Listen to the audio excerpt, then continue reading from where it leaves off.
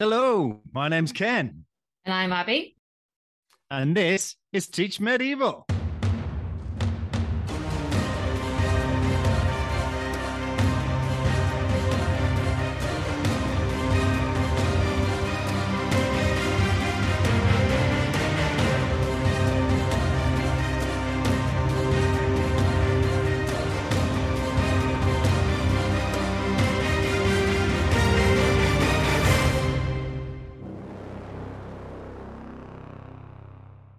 Abby, just like me with the Crusades, you've begun to record your first episodes too about the Wars of the Roses.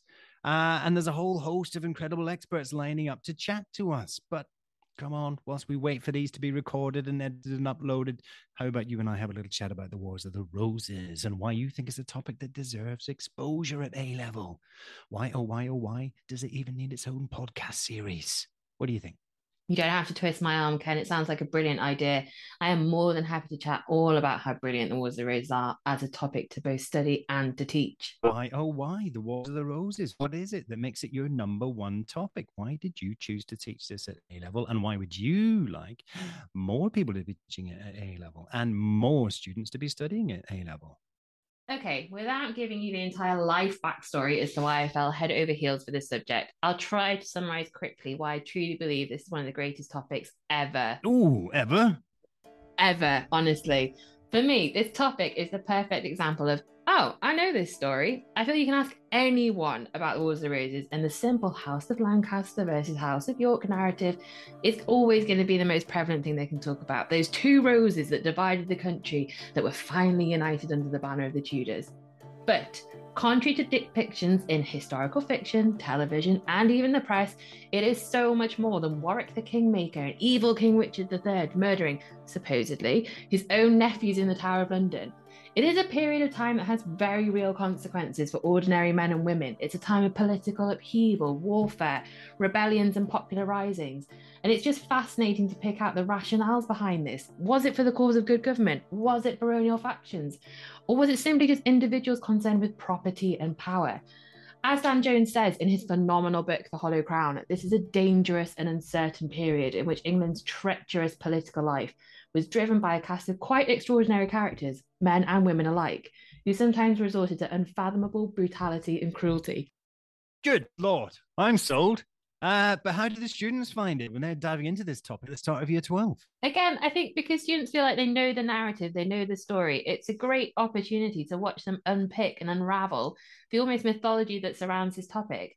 I mean, how can they not be engaged? It's a period full of incredible drama and intrigue. The sudden collapse of Henry VI, the political intrigue of Richard, Duke of York, the brothers of York turning against their own brothers, the rise of foreign influence in each ever turning wheel of fortune. As Thomas Penn says in The Brothers York, this became an inward, destructive chain of rebellion, deposition, vendetta, fratricide, usurpation, and even regicide, all stemming from one dynastic, potentially slightly mad family. Of course, students are going to find this engaging if it's presented in an academically thorough and yet exciting way. Add into that, it's all in a place they can recognize, and I genuinely believe it's just the perfect medieval topic. Fantastic.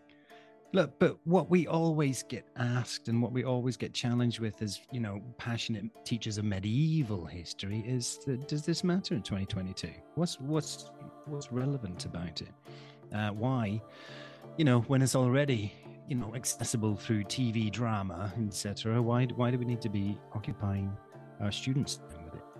Yeah, okay. Often it does feel as though The Wars of the Roses is never out of the news or off the television, but let's be honest, that's mainly about Richard III and the Princes in the Tower, especially since the recent discovery of Richard III's remains in Leicester. But on the other hand, this for me just highlights the dynamic new research being conducted into the period. Students can gain a deeper understanding of the popular debates surrounding the conflicts. This isn't just a forgotten part of history. And because of the diverse nature of the Wars of Roses, historians continue to generate debates and questions. And how exciting is it for a student to know you can take part in these? But in terms of quote unquote relevance, at its heart, this topic is all about what drives individuals into certain decisions and the subsequent consequences of their actions. And how can that not be relevant today? Yep, exactly. You can find relevance in every subject, no matter how distant it is in the past and no matter how distant it is geographically, whatever, it's spot on. It really does my coat when people say medieval history. Nah, right? It's not relevant anymore. Right. Here we go. Well, excellent, Abby. Thank you very much indeed for that quick chat while we wait for our first episodes to get uploaded. You are very welcome. I've been Ken. And I've been Abby. And this is Teach Medieval.